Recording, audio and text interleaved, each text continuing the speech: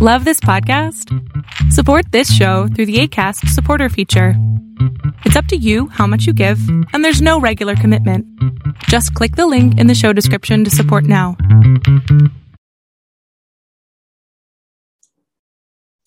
Hello, everyone. Welcome back to Samurai Brothers Wrestling. And this is your host, John and Matthew. And kind of getting into it on a late night. We've had quite a busy week. And so we just want to see how things are going. We're going to talk about, for tonight, we're going to talk about the recently completed D2 and D3 championships. Also of note, in honor of St. Patrick's Day this week. Yes. In honor of St. Patty's Week. Kind of going for green, I guess you can say. Anyway, so D2 and D3 championships, Matthew, have concluded. And I think we're going to try and we're also going to look at, there was quite some surprises for the D1 conference tournaments. And yes, we're going to see quite some surprises. Yes, and we're going to see how things are going with the D1 brackets.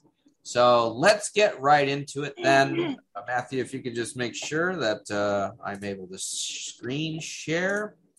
And we're going to take a look at first how things went on the D3 side. Now, Matthew, if you remember, for the D3 championships have been dominated by two schools since 1995. So, and we were looking at the fact that Wartburg, which is one of the two schools that has dominated D3 for the past 20 some odd years, they were in the lead after day one. So let me get into the page to show that.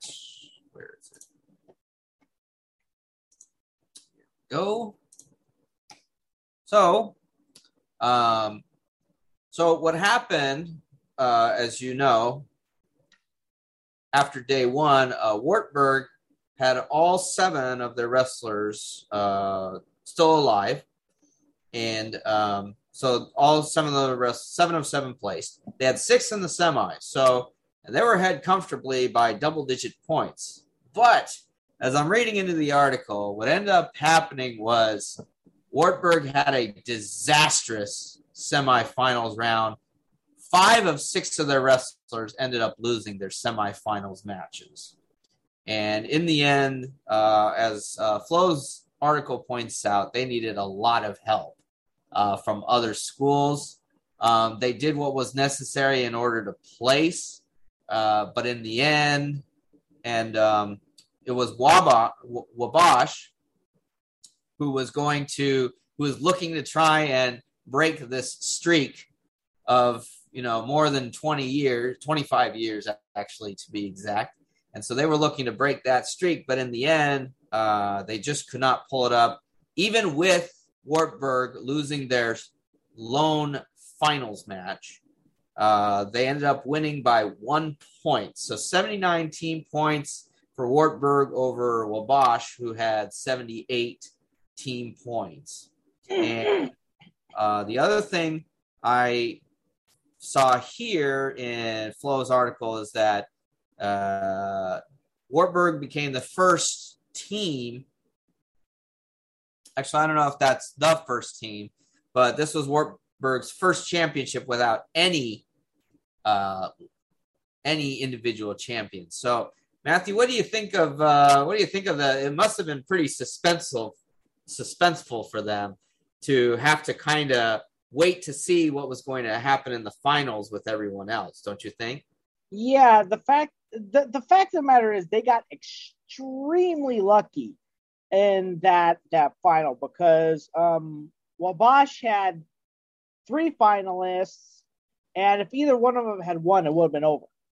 So the fact of the matter is Wartburg got extremely lucky. So this is one of those times when they're probably just like, "Oh, we barely won that one." It could have easily tipped the other way. Let's face it. Things, yes. Either or, things could have gone another way. But so anyway, and again, that's just how things are. Things, you never know how things are going to go. That's what makes wrestling so great, is the fact that it's each match is going to contribute towards whether or not you're going to win that title or not. So in Wartburg's case, yes, it even, and that's another thing, is even matches that don't involve your team can end up affecting how you perform in the tournament.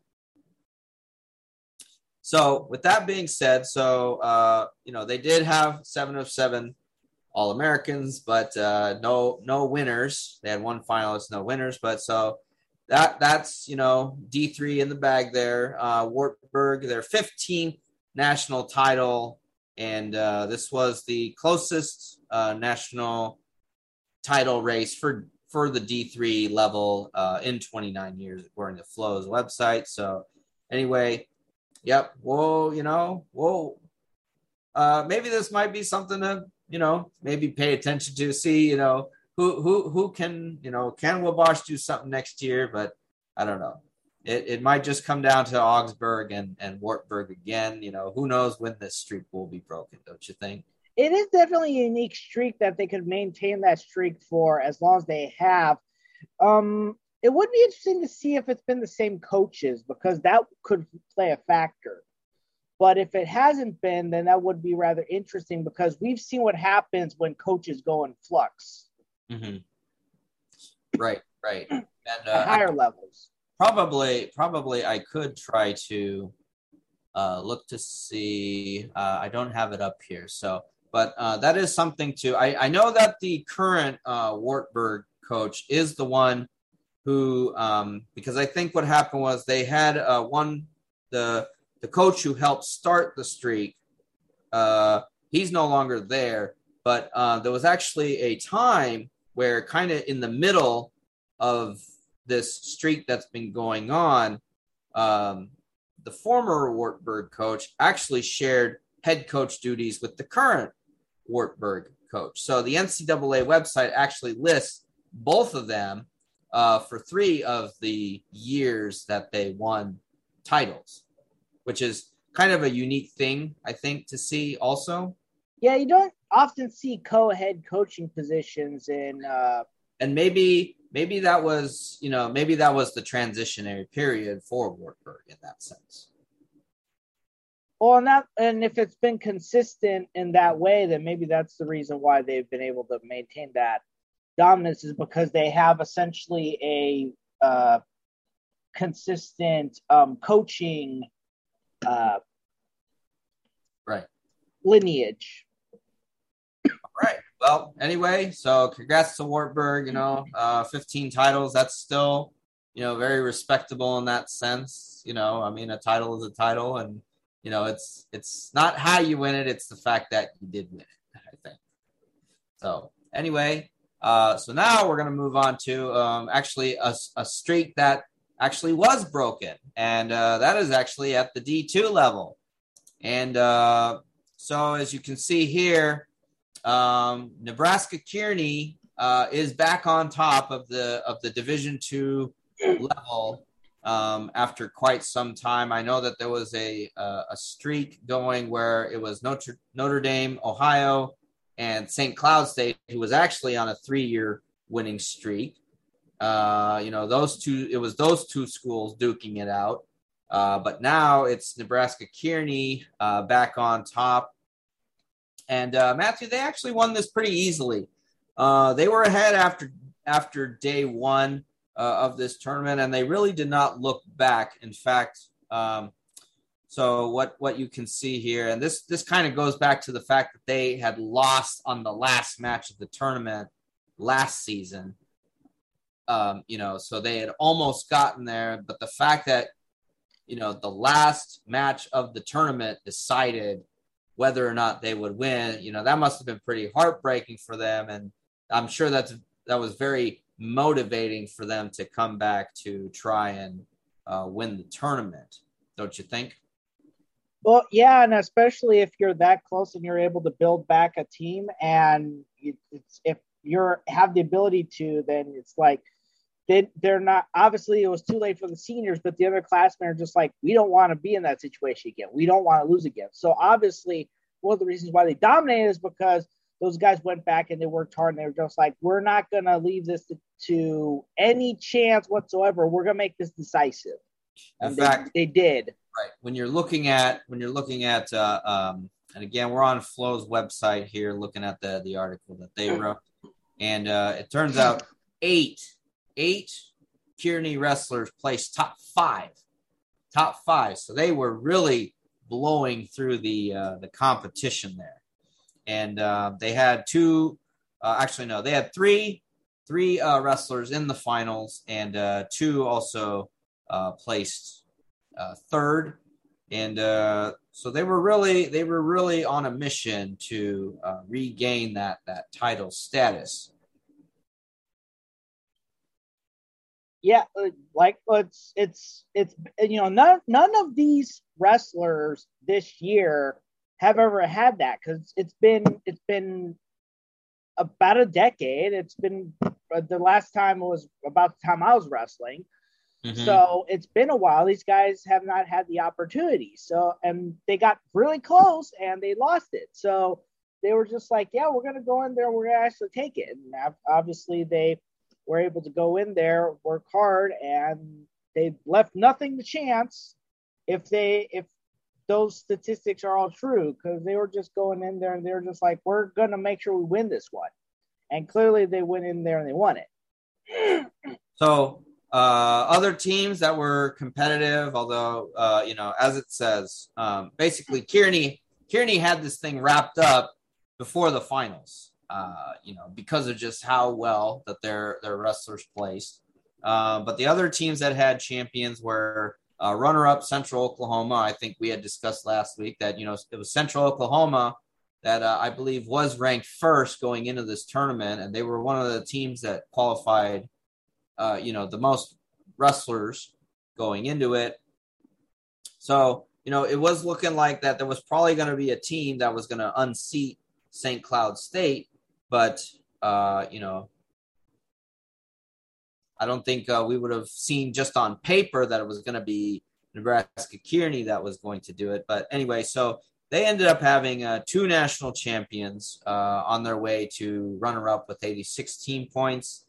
And we also had West Liberty finished third with 75.5 points. They had a champion at 125 pounds.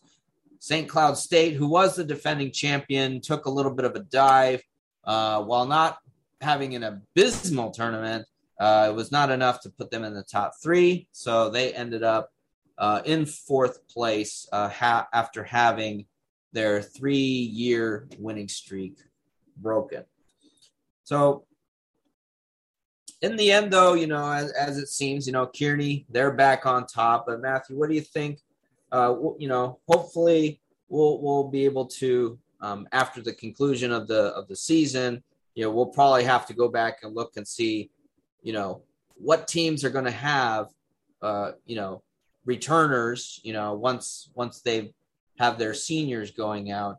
But do you think that maybe it might be Kearney's back in action? Do you think that they're here to stay, or do you think maybe Central Oklahoma could try to mount something for, the first time in a while that they've won a national championship? Well, Kearney was number 2. So even though, Central Oklahoma was number 2. And even though they just got destroyed, again, it would just depend on some of those seniors, which one of the Nebraska Kearney guys were seniors, and then it would also depend on which one of the returners from Central Oklahoma are going to be in there.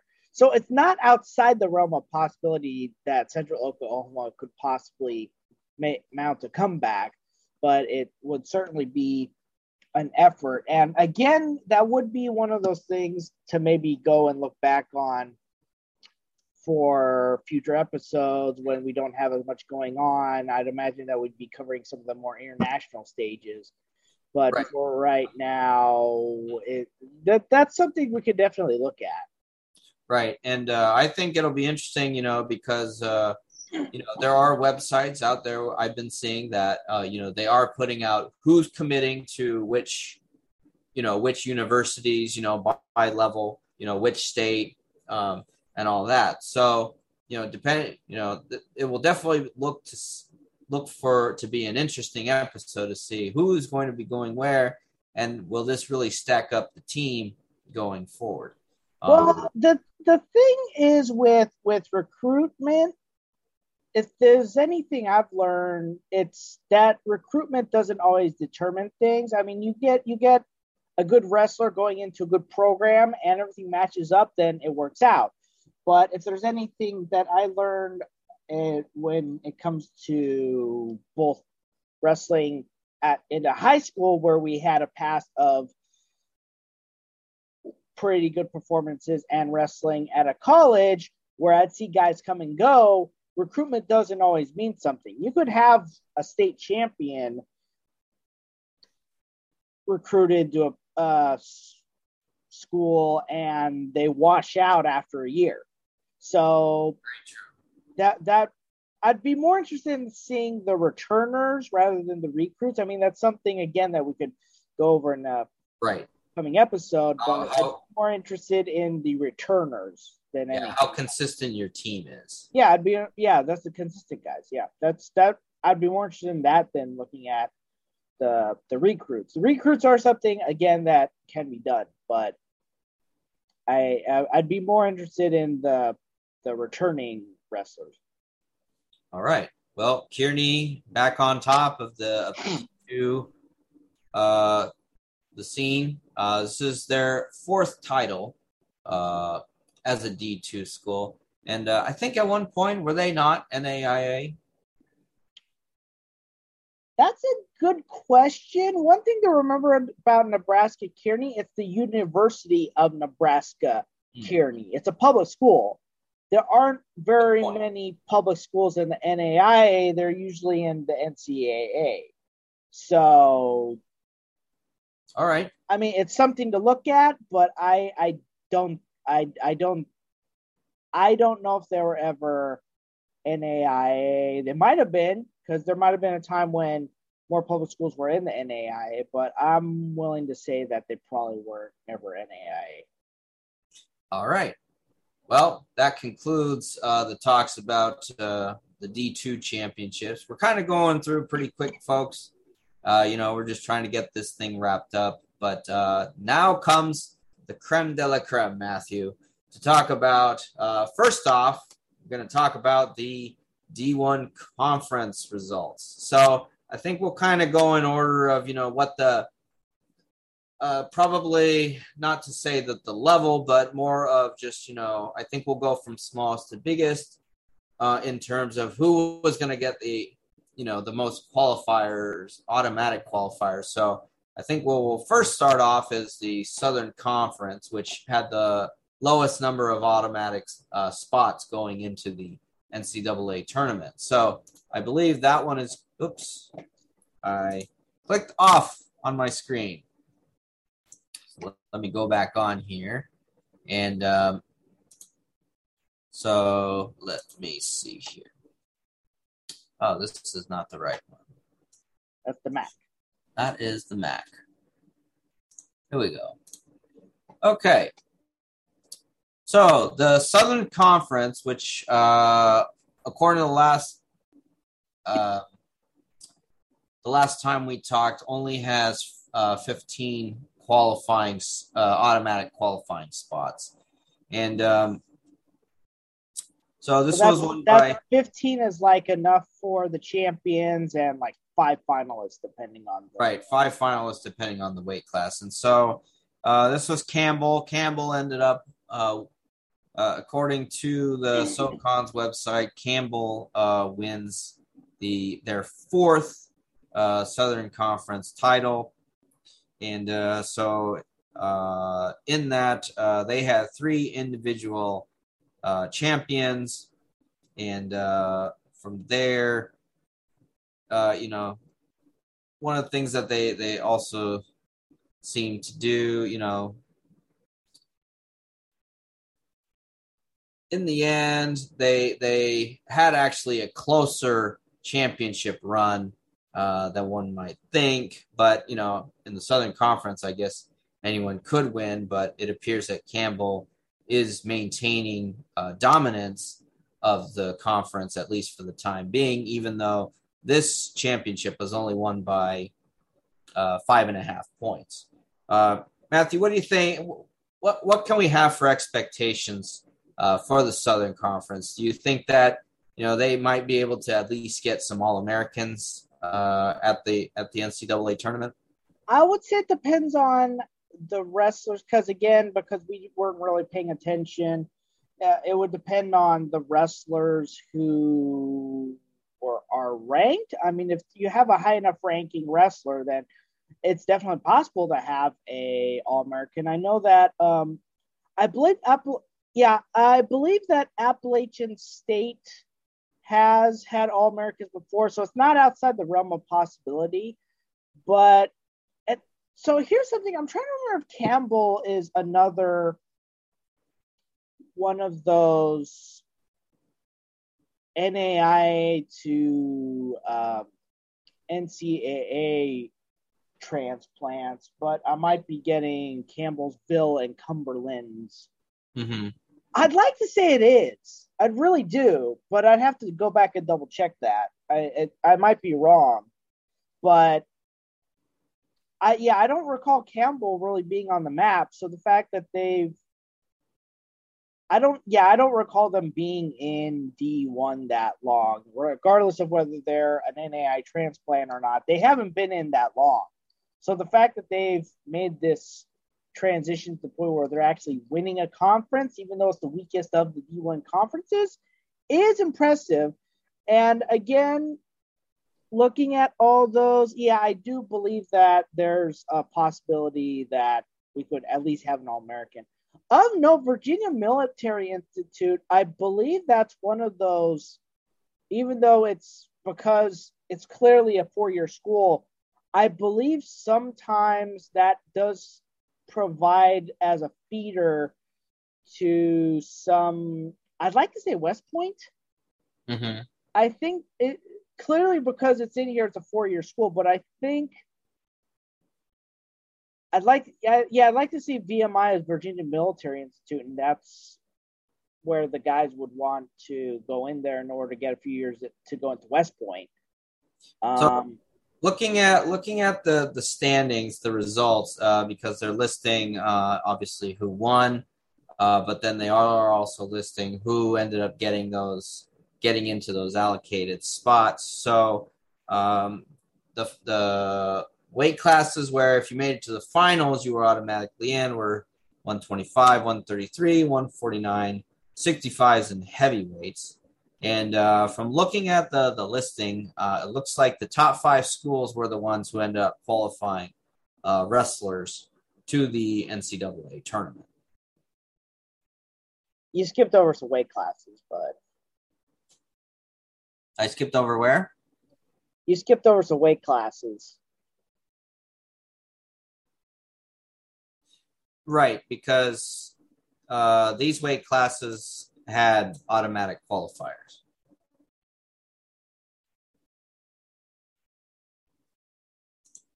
Those are the additional allocations. Right.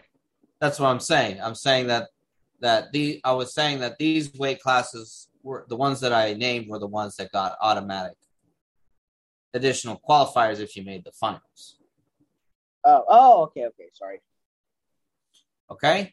So we'll probably be revisiting who got in from the Southern Conference when we get into the at-larges.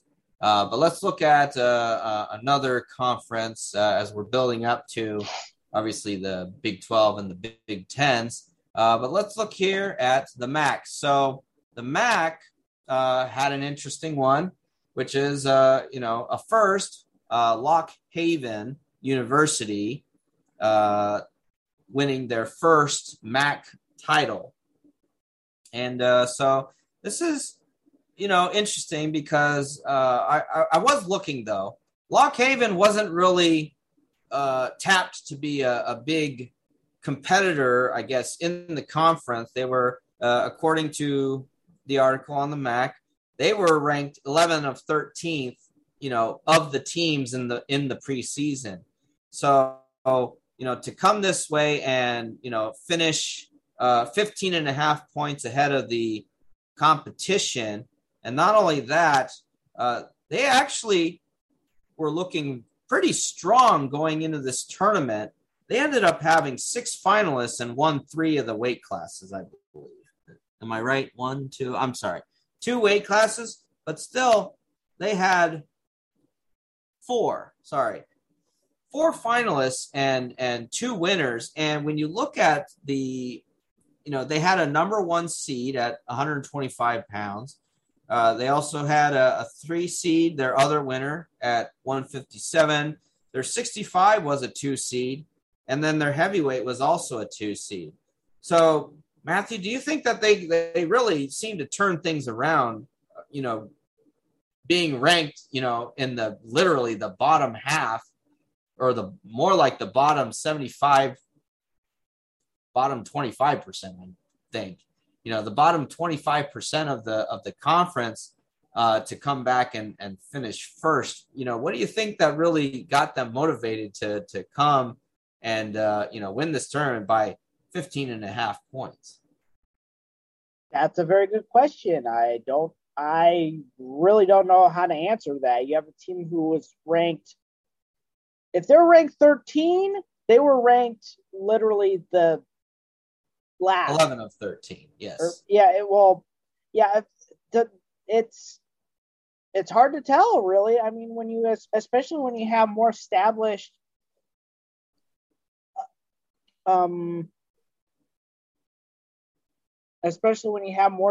colleges out there. It's like I've heard of Central Michigan, I've heard of Northern Illinois, Buffalo, Cleveland State, Kent State, Ohio, SIU Edwardsville. I wrestle SIU Edwardsville guys.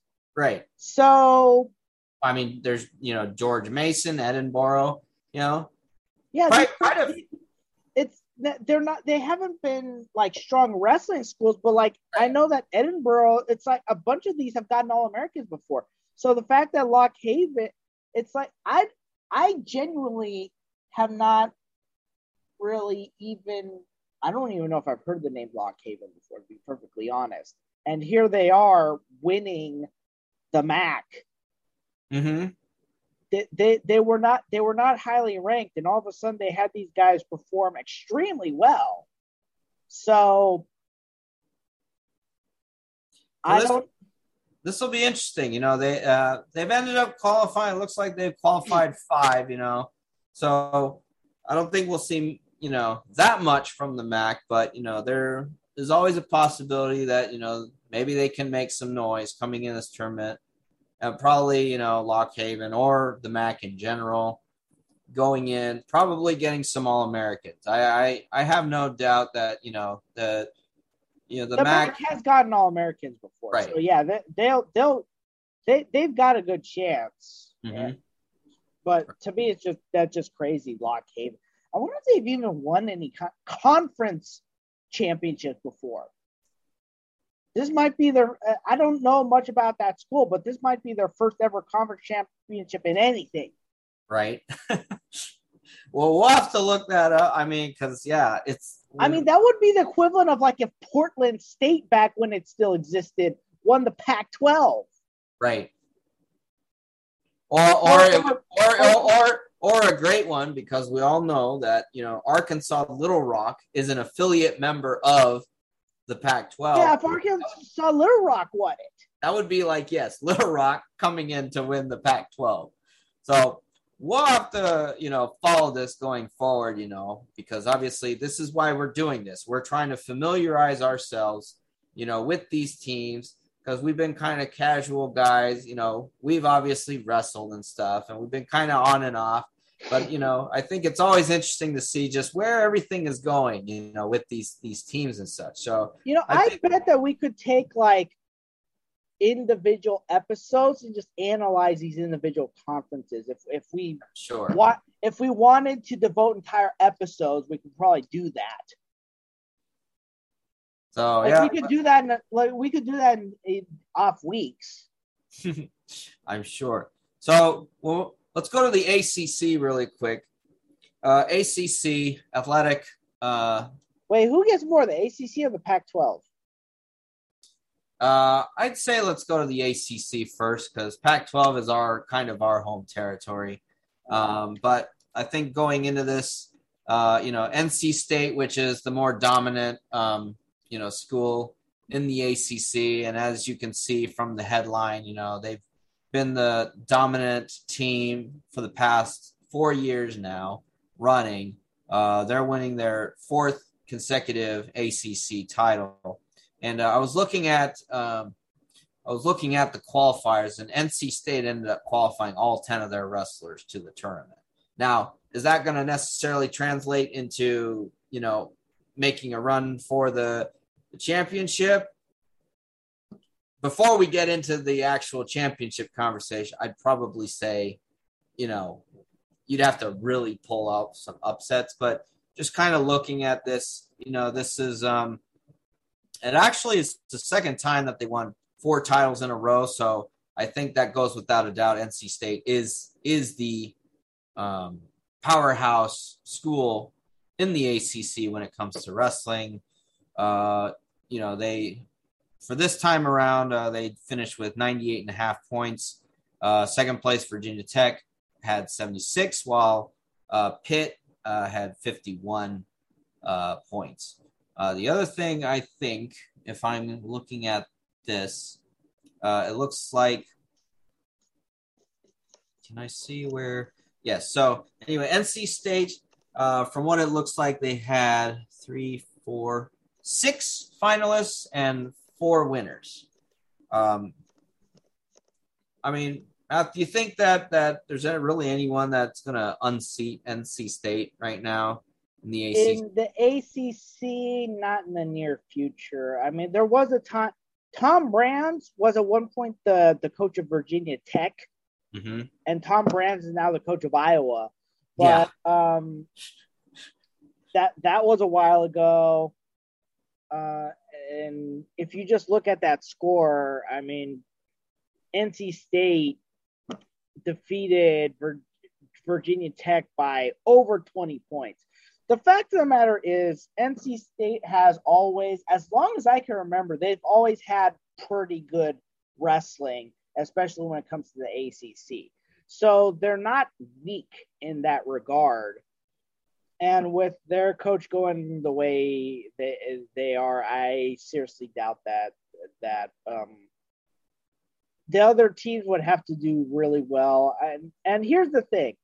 I've seen Virginia Tech guys become All-Americans. I've seen Pittsburgh guys. I think I may even remember a Pittsburgh guy winning a championship. But I've seen All-Americans in this area before from the ACC. So it's not a weak conference in terms of quality of wrestling, but they've never won a wrestling championship. That's just, like we've said, the Big Ten is the dominant championship. So it would, even though here's NC State winning, they'd really have to be able to pull something off in order to win the championship.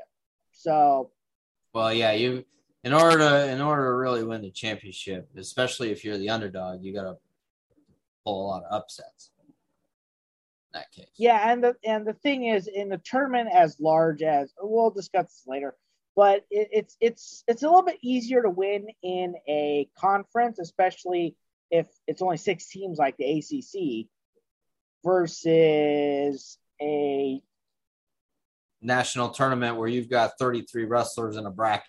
Yeah, it's a completely different ballpark. So, and these guys are, and it's the best of the best in terms of the wrestlers. It's like all the smaller fish have been taken out of the pond. So, all right. Well, let's go to.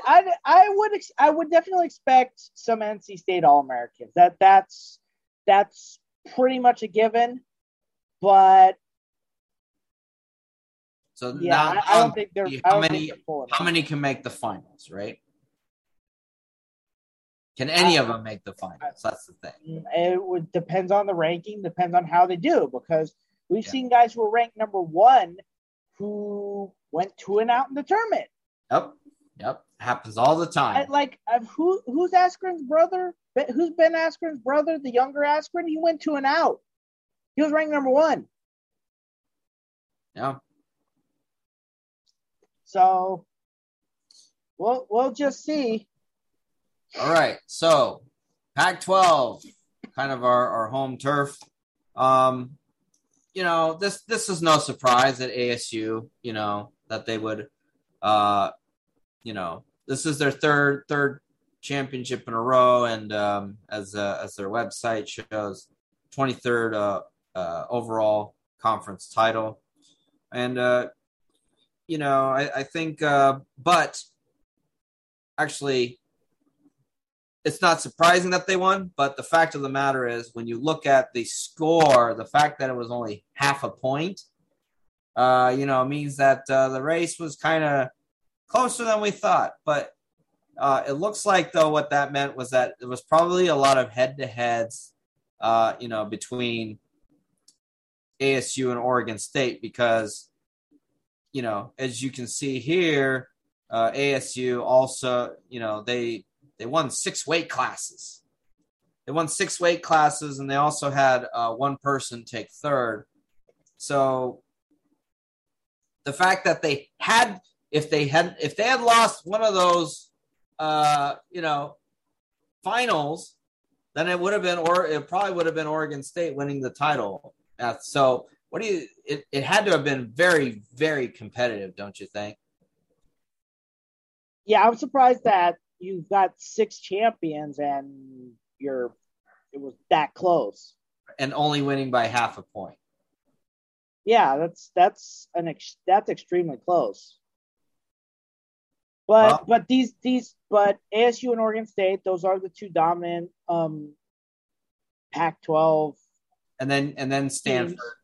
So let's take a look at this really quick because sure enough, 125, it was an ASU Oregon State match. It was a head-to-head, and it was only a 5-3 decision by Courtney over Kaler. So, that's one that really. And then when you look here, so then you had McGee from ASU. He was actually against. Rich from Bakersfield, who had actually upset Turner from Oregon State. So, we missed out on another head-to-head matchup. And this might have been one of the things that actually did Oregon State in by the fact of losing that semifinal match and not making it to the final. I mean, based on how the points went, because now we're 2 for 2 in placing, obviously. Although it looks like this time around, you had Ramos for ASU, 141 taking third, but you had Willits from Oregon State in the finals, although he lost to Woods from Stanford. So here's another opportunity that I'm sure you're going to point out that they probably blew in terms of trying to win that championship. Well, what I'm going to point out is, to me, it's just crazy how, like I said, they had 6, and Oregon didn't even have the other 4 titles. Stanford had 1, and it was still that close. Right.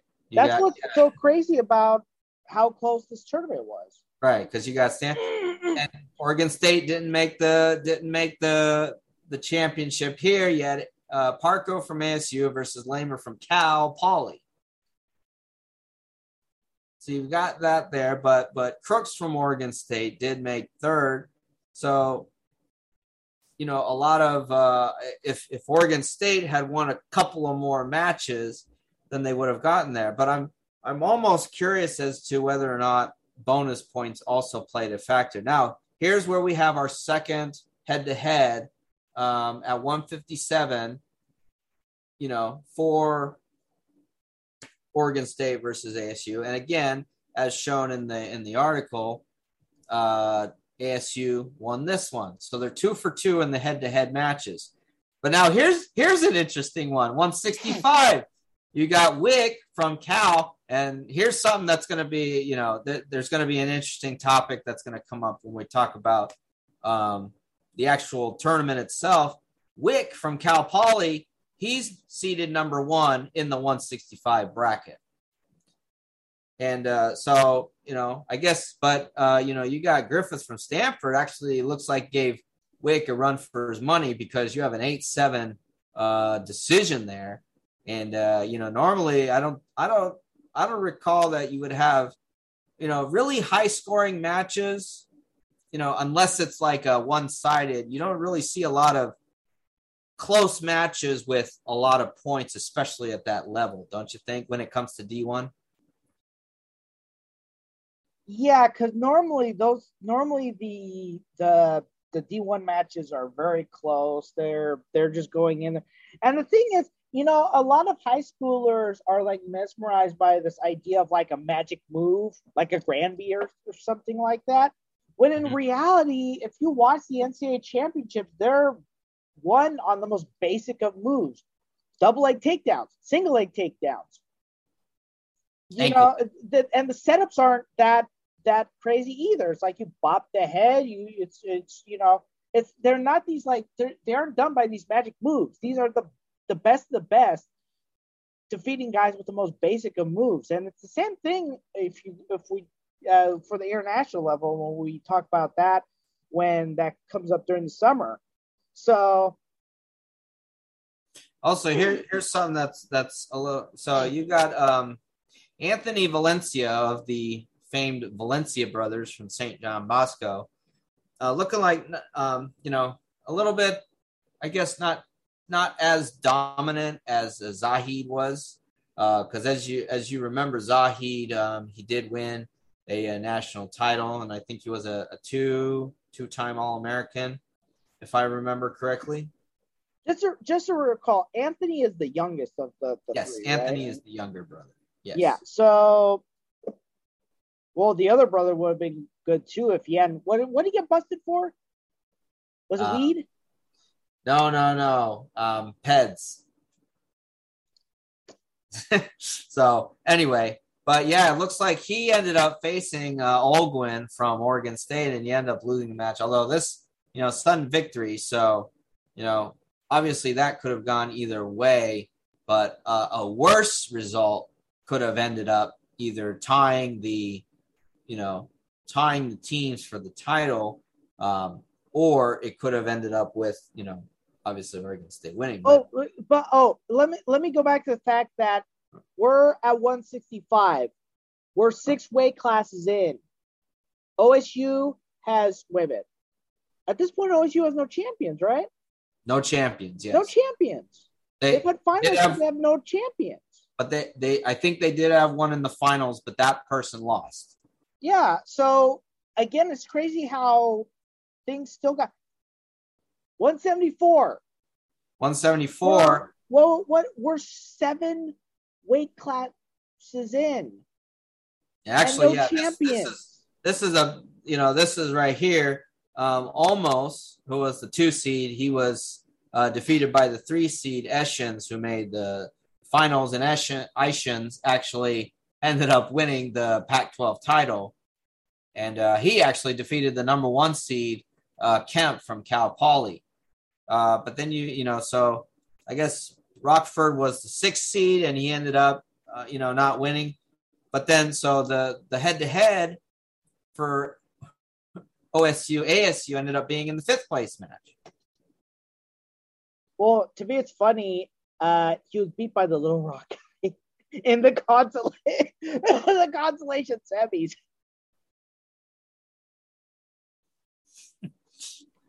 So it's one of those things. It's one of those things where we kind of hate to beat on Little Rock because we consider them the joke of the Pac-12, but that's essentially what they are. Not necessarily a joke, but they're just the weakest of the Pac-12. So here we go. You got Trey Munoz, who finally a champion. Right, Finally. And actually he did it in dominating fashion too. 2 falls on his way. That probably helped. That's probably one of the reasons why. Right. I mean, falls right there, that earns you I think it's 2 points. 2 points in a championship match. It's either 2 points or 1.5 points. I forget which one, but it gets you those points right then and there. So I mean, and Trey Munoz, as you may recall, Matthew, he's the son of Mark Munoz. So he's got a good pedigree. I forgot, who did Mark Munoz wrestle for? I don't remember. All I know is you've told me about Mark Munoz because of his time in MMA. The UFC specifically. Yeah, but I can go. And let's not forget the fact that he at one point was the president of what's now the Orange County Wrestling Association, formerly the Southern California Wrestling Association. That's very true. So anyway, and another Bond, he was born in Yokosuka. Oh, that's interesting. On the base. So the same place we were at. Here we go, 197. Here is our, I think it's the 5th match. It might be the 4th. I forget. But ASU, again, winning where it counts is. So here are 9 weight classes in. OSU has had 1 champion, and they still lost by half a point.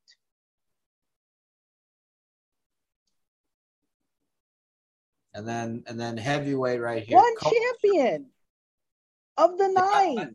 Here's another. So it looks like ASU went 7 for 7 in the finals. If they made the finals, they did not lose. But here we go. You got OSU 1, 2, 3. I'm sorry, not that's Munoz won his. So they're 1 of 3 right there. Then if you go down, 1 of 4, 1 of 5, 1 of 6. So they had 6 in the finals, and they only won 1 match. And I think three of those ended up being head-to-head. And they still lost by half a point. Yeah. So, not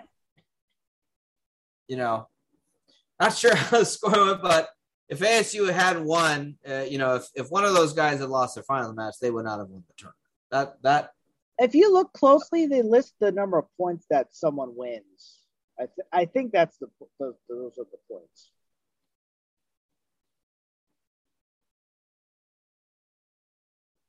I know. Those are probably the match numbers. It's probably on track. So. No, those are the match numbers. Don't just anyway. What I said. So I don't know, Matthew. What do you think? I mean, does this necessarily mean that ASU is going to make a run for it? I don't think so, but I think it'll be interesting. ASU made 1 run, and that was under Bobby Douglas when they won the NCAA championship. I mean, I think without a doubt, usually Pac-12 always they make a statement, not a big statement though, at the NCAA. So they always get at least a few All-Americans, right. 1 or 2. So I think it's just a matter of out of these who qualify, who's going to end up. On a good year, they'll get a champion, but. So that leads us now into the EIWA, and this apparently was a close one. Cornell ended up winning the tournament. They are a perennial, contender for the EIWA championship, but apparently they only won it by 2 points. Was the the final score. Let me see if they have. So, it looks like there was a lot that went on in the finals. Well, as I recall, of note is that it wasn't just Cornell, but the top 3 spots of the EIW, the top 3 teams of the EIWA were, what's it called? They were all Ivy League schools. Yes, you were mentioning that a lot of the contenders were Ivy League, which is something. Well, the 8, was it the 6 schools? I forget how many schools are in the Ivy League. All but 2 of the schools in the Ivy League have wrestling, so they just do all their. They just do all their stuff. Their postseason is the IEWA championship for the most part, and they do have the Ivy League does have a dual meet championship. Right. They just go in there, they duel each other. They might duel a few other EIWA schools. I have no idea if the EIWA has ever had a dual meet championship. The dual meet championship varies from conference to conference. Some of them do it, some of them don't. Mm-hmm. And it partially depends on size, but I know that the Ivy League itself does dueling, and they have a dual championship, but they don't. That's as far as they go. They don't sponsor. So it looks like they don't have the brackets yet, so I can't pull up everything. So we're gonna have to skip the EIWA. So apologies to our viewers.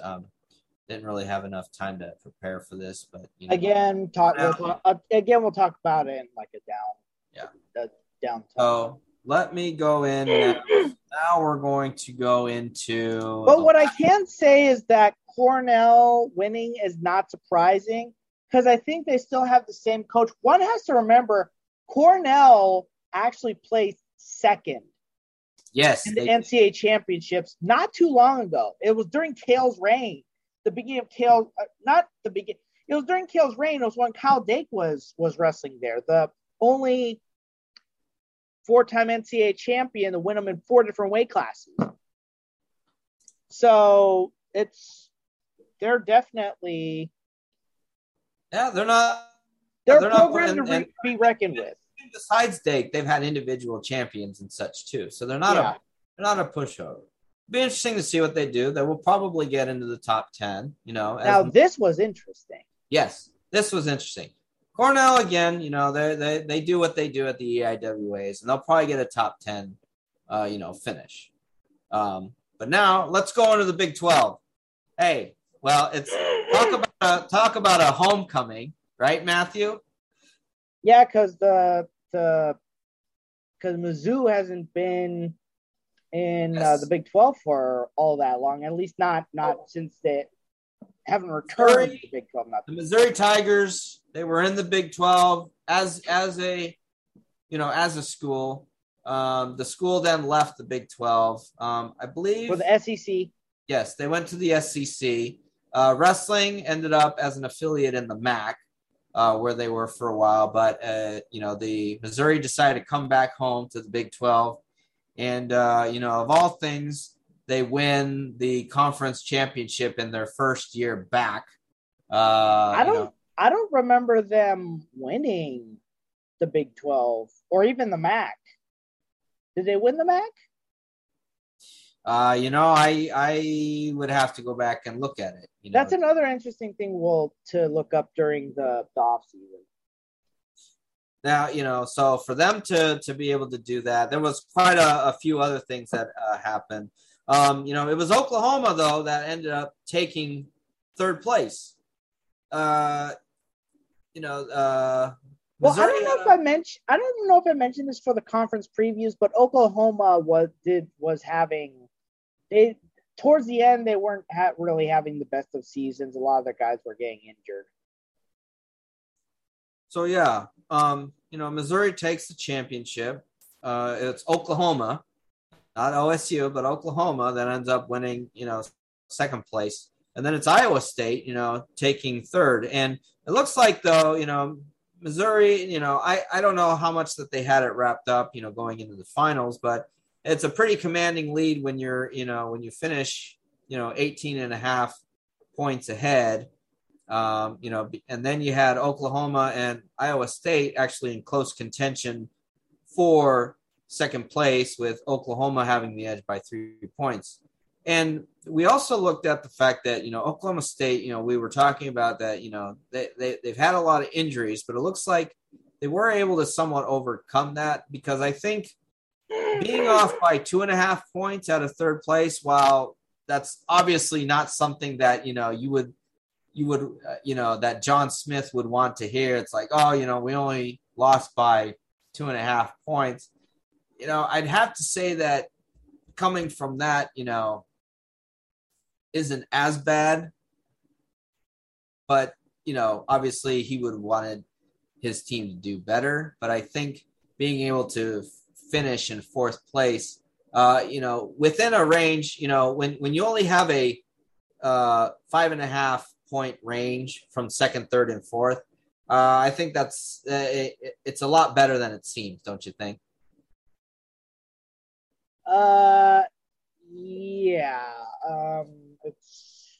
That's just I mean, it's not as bad as it seems to be. Obviously, taking fourth is not something you want, and so this is what happened here. I was just reading further down that Air Force Academy has their first Big 12 champion.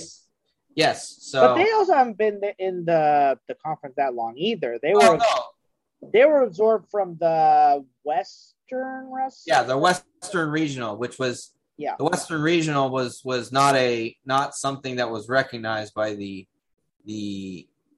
NCAA. So it was that was a tournament to kind of be an at-large pick, so to speak. As I recall, there was an actual conference that the Western Wrestling, whatever it was, but the NCAA didn't recognize the conference, so there was a regional conference that just stuck the guys in there anyways. Right. So, but then they merged with the Big 12 to give the Big 12 back their, which did formerly include the recently resurrected and once again dead Fresno State. Rest in peace.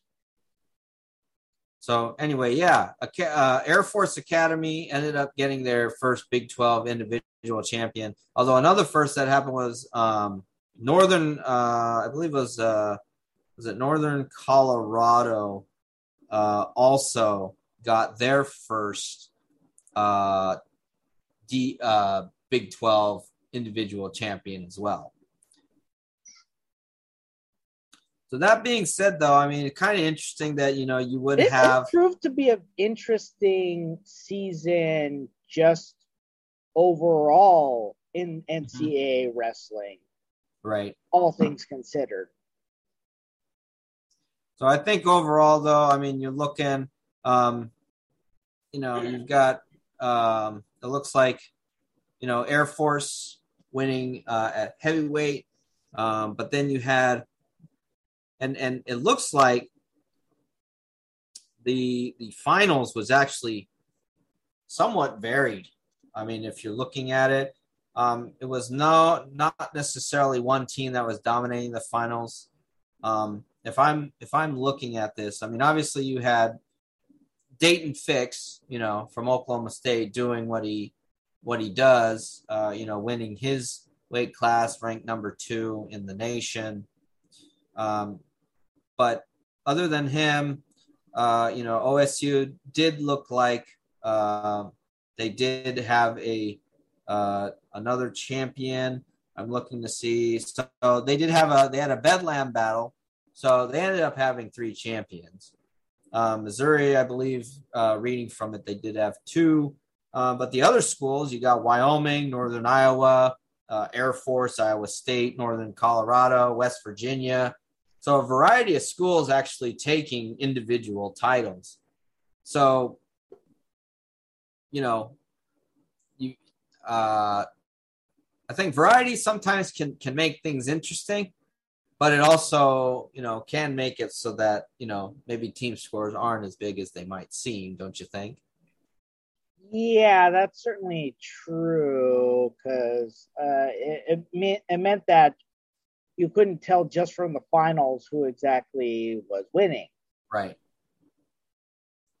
So, yeah. So, we'll have to see, how they do because, for the past several years, the national championships have been dominated by the Big Ten. In fact, I think it was Oklahoma State's 4-year run was the last time that any school outside of the Big Ten actually won the national title. Right, because since then it was Minnesota under Jay Robinson, Brands, I think. Ohio State did win one. Yeah, Ohio State, and then Penn State. Penn State. And then Iowa again recently. Right. Which, yeah, it's been. Let's segue into the surprising result that we saw, which was Michigan claiming the Big Ten title. That's just crazy to me. The two teams that are like ranked up there were supposed to. The fact that they were able to, I think for me,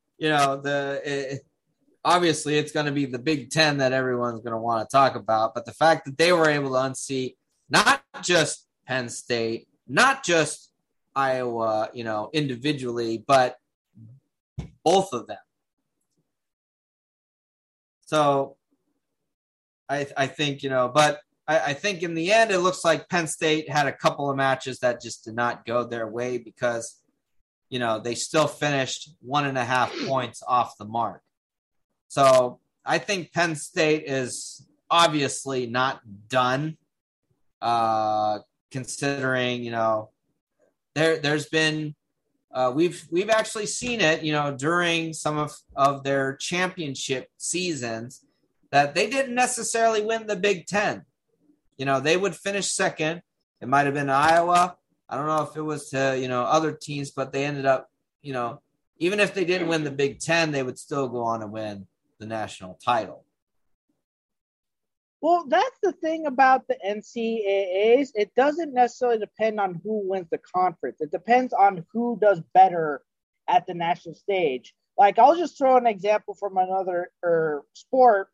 In football, in the SEC championship game, Alabama was going in there already with a loss, and Georgia went in there undefeated. Georgia lost. Guess who came back and won in the rematch in the college football final? It was Georgia. So it doesn't depend. It does not depend on who wins the conference. It depends on who wins the championship. Yeah, good point. Yeah, there's been multiple times where, Penn State has not won the Big Ten, but has been able to come back and win it. The Big Ten ultimately doesn't mean anything. But here's a name that you'll be familiar with. Gable Stevenson getting the Big Ten Wrestler of the Year. Obviously, one of, if not the best heavyweight in the country right now. If you look at it from the college aspect, but he is also one of the best heavyweights when it comes to the international scene, because he has a gold medal that he won last year at the Tokyo Olympics. So, I think, Gable is probably going to do what he does, at the NCAA tournament, and he'll probably end up repeating as national champion this year. I mean, do you think that there could be someone that could stop him?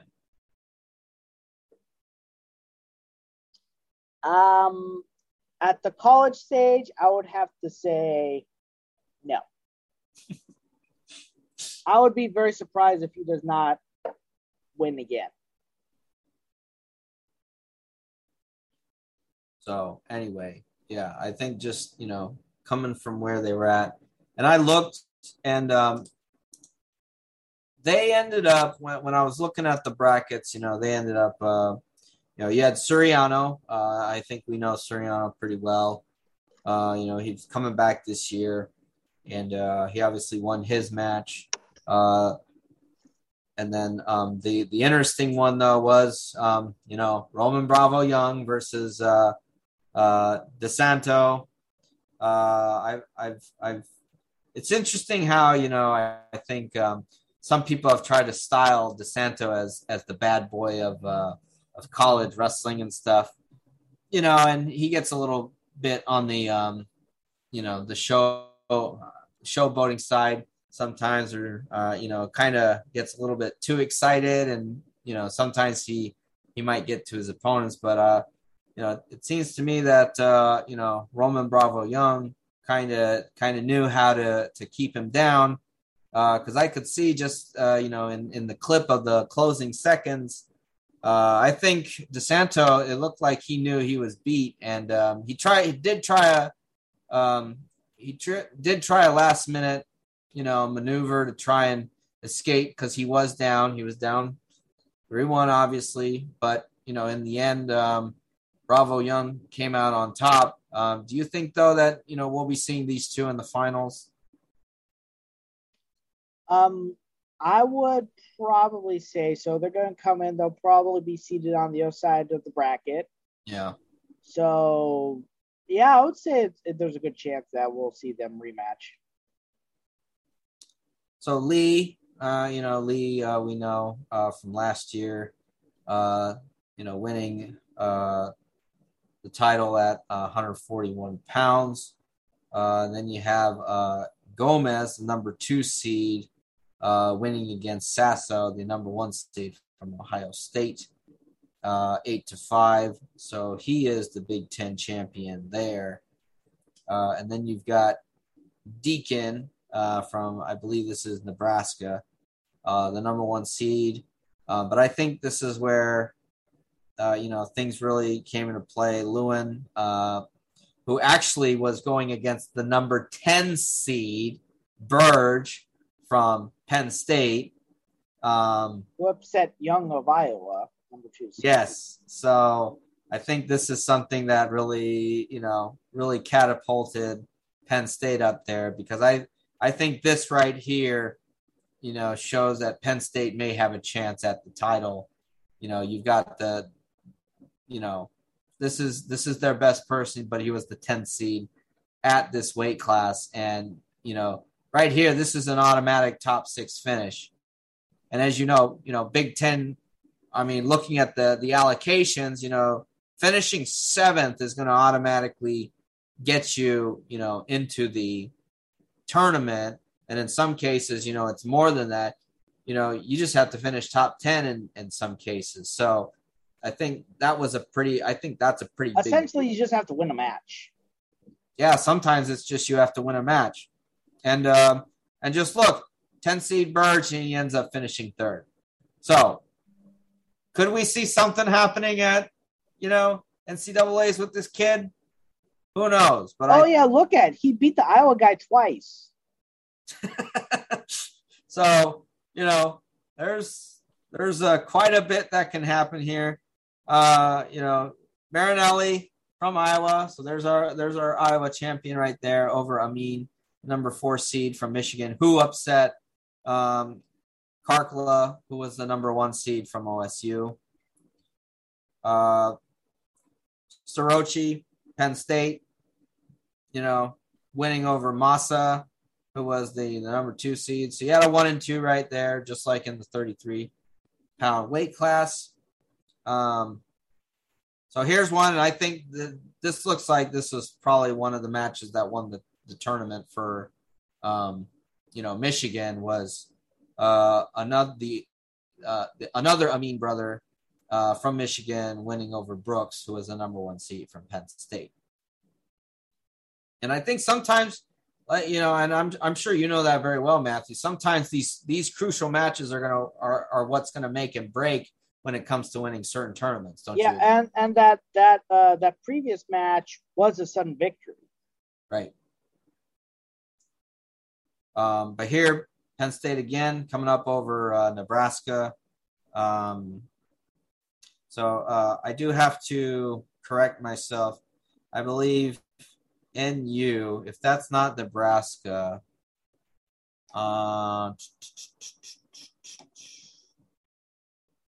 okay, so that's actually Northwestern, I think.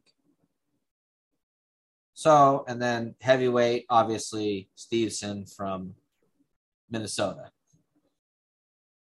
the number 1 seed. And, and I'm guessing, I'm just guessing that the heavyweight from Iowa probably forfeited this match because he probably felt it wasn't worth it. I mean, do you think that may have what happened? Yeah, that was probably a situation where he was just like, you know what, I've got a tournament coming up in 2 weeks. I already got up there, so I'm just gonna. It's not worth trying to wrestle past an injury and injure myself when I've got the tournament coming up. It would be one thing if he was meeting in Gable Stevenson in the finals and he obviously to try to win for the championship, but you gotta get there first. So then let's look. I'm just gonna we'll go into the brackets really quick. I'm just gonna we're gonna go over the I think top 4 seeds. Would you say top 4 seeds to look at? Yeah, let's look at that for the tournament. Soriano, tough guy coming out of Michigan. He's the winner of Big Ten tournament. He's the number 1 seed. For number 2 from Cornell, you've got Vito Arujao. I apologize if I got his name wrong.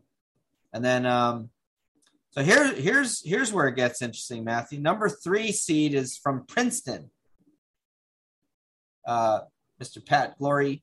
And then number 4 from ASU is Brandon Courtney. So, it looks like some pretty respectable records there. Soriano coming into this tournament undefeated.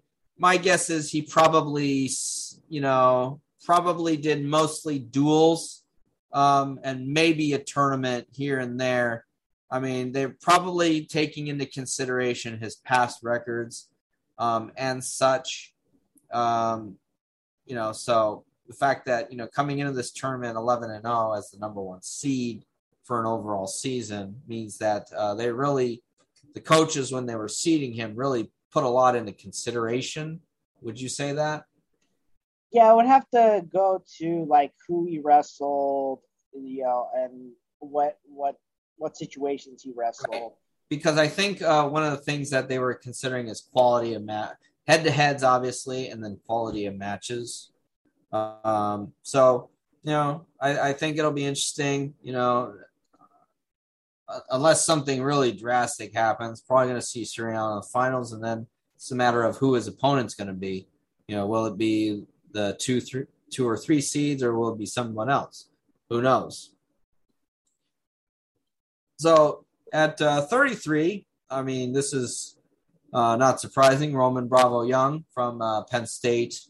I believe he is, if I go to the D1 brackets from last year, Roman Bravo Young was the champion, and he actually won in sudden victory over Dayton Fix.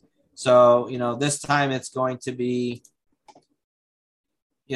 both wrestlers coming back, and it looks like so the roles are reversed based on, probably not just this year's results, but probably also they, taking the last tournament into consideration. But it's basically the 1 and 2. Do you think that, with the way that they're going, both men are undefeated, which means that they have not wrestled each other at all? Do you think it's likely that we're probably going to see a rematch of last year's finals? I would say so. I'd say they're probably going to go in there and wrestle through and probably in the finals again, and we'll see a rematch. Right. And then, here the top 2 seeds are dominated by the Big Ten, Nick Lee of Penn State and Jaden Ironman from Iowa. At number 3 and number 4, you've got Sebastian Rivera from Rutgers. So that's another Big Ten team. And then you've got Real Woods from Stanford. So you've got 3 Big Tens and then 1 Pac-12 as your top 4 seeds at 141. So if we go into the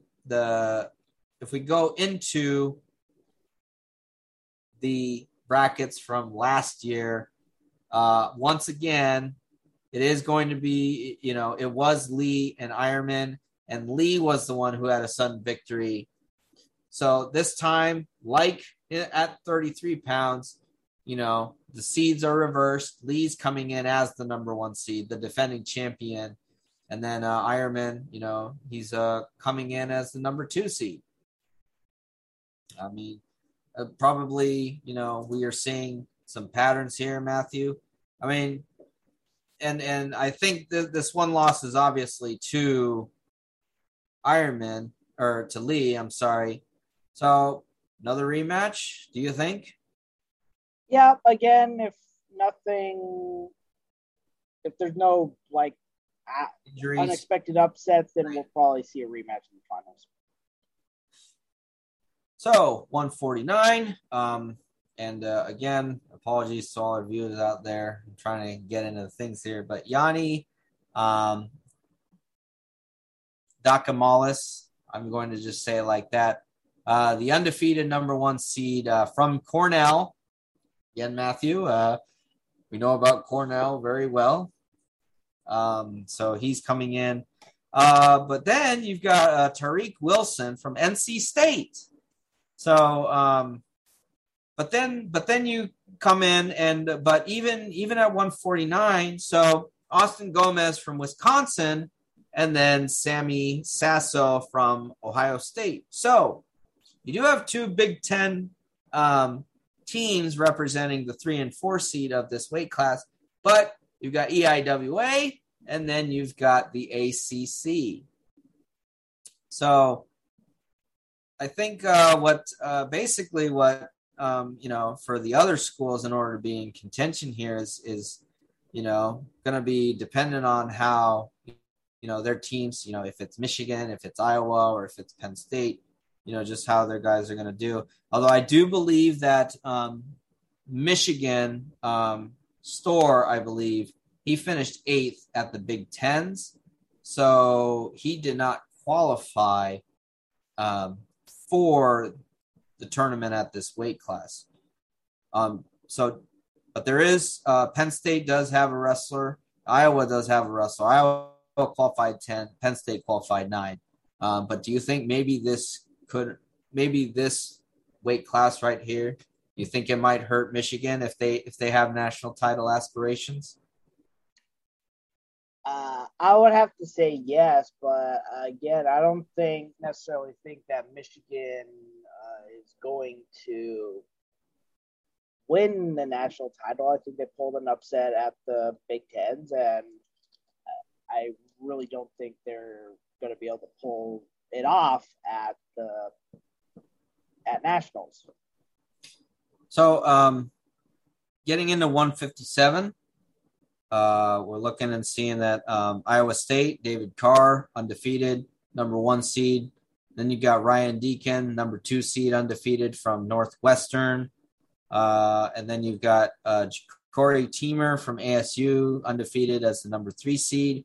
And then Ed Scott from NC State as the number 4 seed. But from what I'm seeing here, Matthew, it looks like Big Ten is represented in the top 4 seeds, but it's neither Iowa nor Penn State.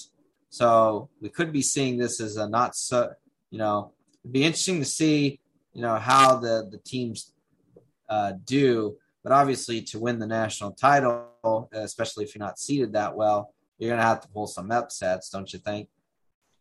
Yeah, that's one of the methods in which you are able to win national titles is in the weight classes where you're kind of seated a little bit lower. You have to go in there and you have to wrestle your best, see if you can't pull any upsets, exploit the opportunities that you have, and at minimum get on the podium. So Evan Wick from Cal Poly is the number 1 seed. So, hey, we've got California representing. Be interesting to see if we can have a national title from a California school. So he is the number 1 seed. Then you got Keegan O'Toole from Missouri, so Big 12. Number 3, Alex Marinelli from Iowa, and then number 4 is Dean Hamidi from Wisconsin.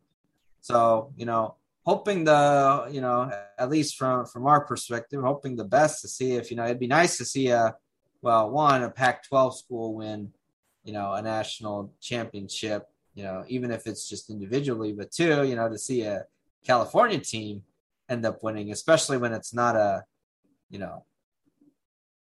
not known to be a big, it is known for wrestling, but just not on that high level, don't you think? Yeah, Cal Poly. Yeah, it had John Azevedo, who was also known for building the Calvary Chapel dynasty, but he didn't seem to be able to excel as much at the NCAA level, at D1 level, as he was at the high school level. But that's, of course, because at the high school level, it's a little bit easier to excel, whereas you're at the top.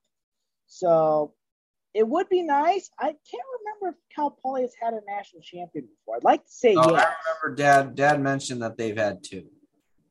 Yeah, so it would be nice to see them get one, because they haven't had one in a while. So 174, Carter Starochi from Penn State, number 1 seed. Mekhi Lewis from Virginia Tech, number 2 seed. So that's ACC. Logan Massa from Michigan, number 3 seed. And then Hayden Hidley from NC State. So NC State, kind of getting in those top 4 seeds from, here and there. So, they might be gunning for a top 10 finish. But, I think if things were to go so we could see Penn State in the finals versus Virginia Tech from the ACC. 174, Miles Amin from Michigan. He is he is seeded number 1. And then you've got Aaron Brooks from Penn State, seeded number 2. Trent Hidley from NC State, and then Parker Kekison from University of Northern Iowa. So, we're here. We're seeing how things are going.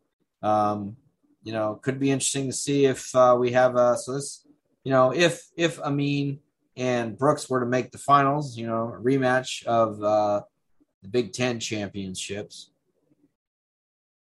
Another way that Michigan could try to contend. Max Dean, number 1 seed at 197, representing Penn State. And then you got Stephen Buchanan from Wyoming, as the number 2 seed. And then Eric Schultz from Nebraska and Patrick Brookie from Michigan. So here we do have a weight class that does have 3 Big Ten wrestlers in the top 4 seeds. Doesn't necessarily mean that, that's guaranteed. Nothing is guaranteed here. So then if we go to the heavyweight, no surprise, Gable Steveson is the number 1 seed. But then Colton Schultz from Arizona State is the number 2 seed. And then it goes from there. You'll have Tony Cassiope from Iowa, and then Greg Kirkvliet from Penn State, being in the top 4. So Matthew, overall, we saw that if you were to look at, I did kind of go through here. Penn State is going to have, if I can, let me see here. So this is all the school, Track wrestling kicked me out. But just kind of going through the teams. This is the counts of all the teams. So if you're looking so far, Cornell has gotten 9 wrestlers into the tournament. You got Iowa State also got 9. Iowa got, a full 10. And, so those are probably going to be some of the top contenders. Michigan, Minnesota, Missouri all get 9. NC State got 10. Northwestern got 10. And then you look at Ohio State. Oklahoma State got 8, which is, respectable, not necessarily dominant. Oklahoma, Oregon State, Penn State all get 9. Pennsylvania University gets 10. And then if you look at the closing from there, you get Wisconsin gets 9, and also Virginia Tech and Virginia get 8. But overall, Matthew, obviously nothing is guaranteed. But, if you were to look at seeing how things have been going, obviously Penn State was the team that ended up winning the duel between them and Iowa. And then it looked like they dominated some other ranked teams, quite convincingly. But just then having this thing, out of nowhere, Michigan coming in and winning the Big Ten, though. Do you think, though, that this is going to really put any – do you think this is going to deter Penn State from trying to go out and get back on the championship road? Or do you think it might be Iowa? They might have – they have their own scores to settle with Penn State also and actually try to, repeat. Tom Brands, he just got extended. I'm looking – I see this article from – Flow, Brands has been extended through 2029. I mean, Iowa is very, very happy to keep Brands, where he is, because they know that he's probably going to bring them a couple more, national titles for the team. Obviously, there will be winners coming out of the individual championships. All in all, though, who do you think? Penn State, Michigan, Iowa, or could it be someone outside of the Big Ten? The safe bet is definitely, I'd say, Penn State. I really do think what happened at the Big Ten was a fluke. If anyone were to pull the upset, I would say it would have to be Iowa. I'd say Brands would be able to pull it off. And the reason why they extended it is because he's a very consistent coach. I mean, he's always kept them in contention. And as we've seen, he's brought multiple NCAA titles. Granted, they've come in waves, but he has been able to keep them consistent. And he's been able to actually get them the titles. So it's one of those things where if anyone would pull the upset, I have to say it would be Iowa. Like I said, it's a little bit easier in a pool of 14 to be able to pull an upset than to be able to pull an upset in a pool of 30, or was it 33? 33. Yeah, 33. It's a lot easier for that to happen. So I really, if there was an upset, I'd say it was Brands. And the thing, one of the things to remember about Brands is he is a protege of Gable. So was Zaleski, but Zaleski wasn't able to pull anything after the first 3 years where he was essentially riding off of Gable's coattails. He was not the coach that Iowa or even Gable thought it'd be, because Zaleski was Gable's handpicked successor. He said, "You are going to be the one who's going to continue my legacy," and they just kept going down. It's just like, okay, you're not the guy I thought you were. I was not you. Which resulted in Brands, who again was a protege of Gable, but this time he was able to bring them from their lowest point post Gable to actually winning championships. There you have it. He has proven that. The thing with Gable is that you have to look at Gable and you have to look at Cale. They were both very unique wrestlers, and thus they became unique coaches because they were able to pass that on to their wrestlers. They're wrestlers, right? So but they were very unique individuals. Whereas the Brands brothers, I'm not going to so much talk about Terry because he's kind of an interesting case in and of himself. But Tom Brands was the one who, was able to go out there and was able to wrestle and was able to again turn that around. But he had to work a little bit harder for it. Gable, again, was this unique, gifted wrestler who was able to turn that into being a unique, gifted coach. Kale was is the same way, who is a unique, gifted wrestler and has turned that into being a unique, gifted coach. Brands had to work for it. He was not a naturally gifted wrestler like Gable.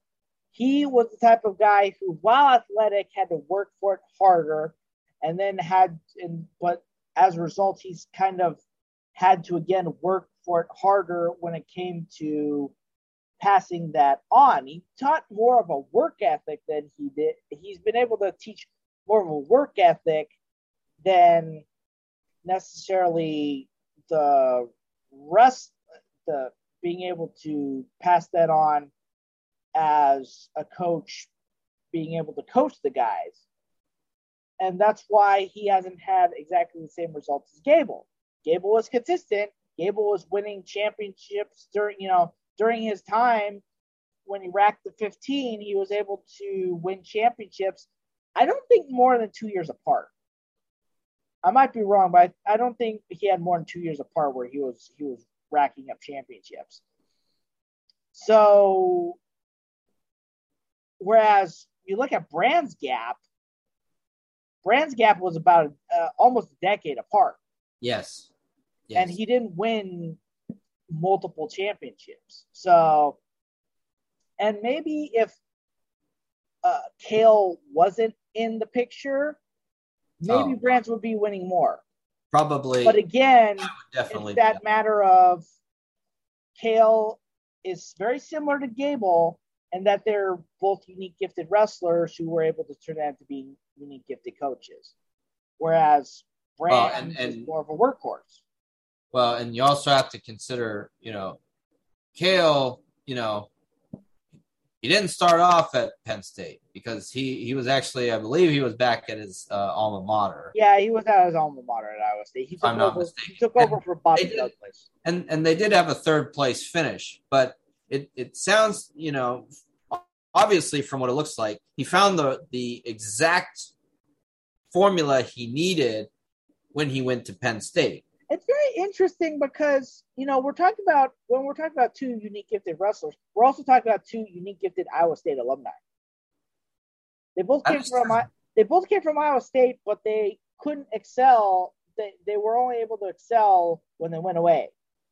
Gable built Iowa, just like Kale has built Penn State. I believe both of those schools had won national championships before, but not in the consistent manner. They were not like Oklahoma State, who has built this dynasty where at least the coaches, I think each coach has won at least one national championship at Oklahoma State, which is why they have 34 national titles. That wasn't the history at Penn State or Iowa. Iowa had, I think, less than 5. Penn State had 1. And they've been able to turn those around. And I'm trying to look back at the history of stuff because I'm trying to look at, because there's likely a possibility Oklahoma State wasn't even in the Big 12 during some of their championship years. As you know, the Big 12 used to be the Big 8 before it merged with merging with another conference. The Southwestern Conference. Right. It merged with the Southwestern Conference, and technically the Big 8 and the Big 12 are not actually the same conferences. No, they're the result of a merger. Right. They're the result of a merger, so the Big 12 is more it's a successor to the Big Eight. But so yeah, I'm Oklahoma State wasn't not sure necessarily in the either of the. I know that the Southwestern Conference, their stuff is archived. Yeah, trying to find that too. Anyway, but you bring up some good points. I mean, again, it's really interesting how you can have some talented individuals, and if they put their focus in the right place, they're going to make some very successful programs and wrestlers. So again, we'll have to see. I mean, you might be right. Iowa could pull something off. They have the advantage right now where 10 of their wrestlers qualified over Penn State's 9. So Penn State does have that. If it was any other school, where they might have 10 versus Penn State's 9, that's one thing. But this is going to be quite a hill to climb when you're already down. Like in a duel, if you're down 6 points, that's a very steep hill to climb from there. So it's the same thing here. Team points that could have been. Will Penn State pull it off? I mean, they've got good wrestlers to carry them into the finals, but then it's a matter of those wrestlers who don't make, the finals, because they will have wrestlers not making the finals. I mean, you're net. If you were to go 100%, that you've had a phenomenal year, obviously. But, when they're not, how are those wrestlers going to do, in the consolations? Because that's a lot of times that's what ends up happening. It's in the consolations where, the tournaments end up being decided because of how you built up those points. So we'll see. So Matthew, it looks like you've got Penn State 1, Iowa 2. Want to take a guess on 3? Cornell, Michigan, maybe? I'll say Cornell. Cornell 3rd? Well, we'll see. Action begins this Thursday. So make sure that you're getting out there and watching it. And so that's it from us. Again, thanks as always for supporting us. And you can catch Matthew on MMAfreak.com. That's MMA-freak.com. He's also on Twitter, IG, and also Matthew, anywhere else that we can find you? I do have my own. And then there's his YouTube. So if you want to also go there too. But anyway, so Matthew, where else can you find Samurai Brothers Wrestling on? Well, let's see. We are on YouTube and Rumble is our video. We are on Acast, Apple, and we are now on Spotify. More platforms to come. Yes, more platforms to come. We want to make sure that everyone across the board is able to hear our commentaries. And, we're obviously just two brothers, just, we haven't been the best wrestlers and we've had our ups and downs, but we just want to kind of just talk about wrestling now. It's always fun to just see how things are going on in the sport. So anyway, thanks for watching us, and hope you have a great rest of your week, and look forward to the NCAA Division I tournament. And we will be back next week to basically talk about how that tournament went, and maybe we'll be able to cover just who we might see coming back for the next year. Anyway, so take care out there, and we will see you again.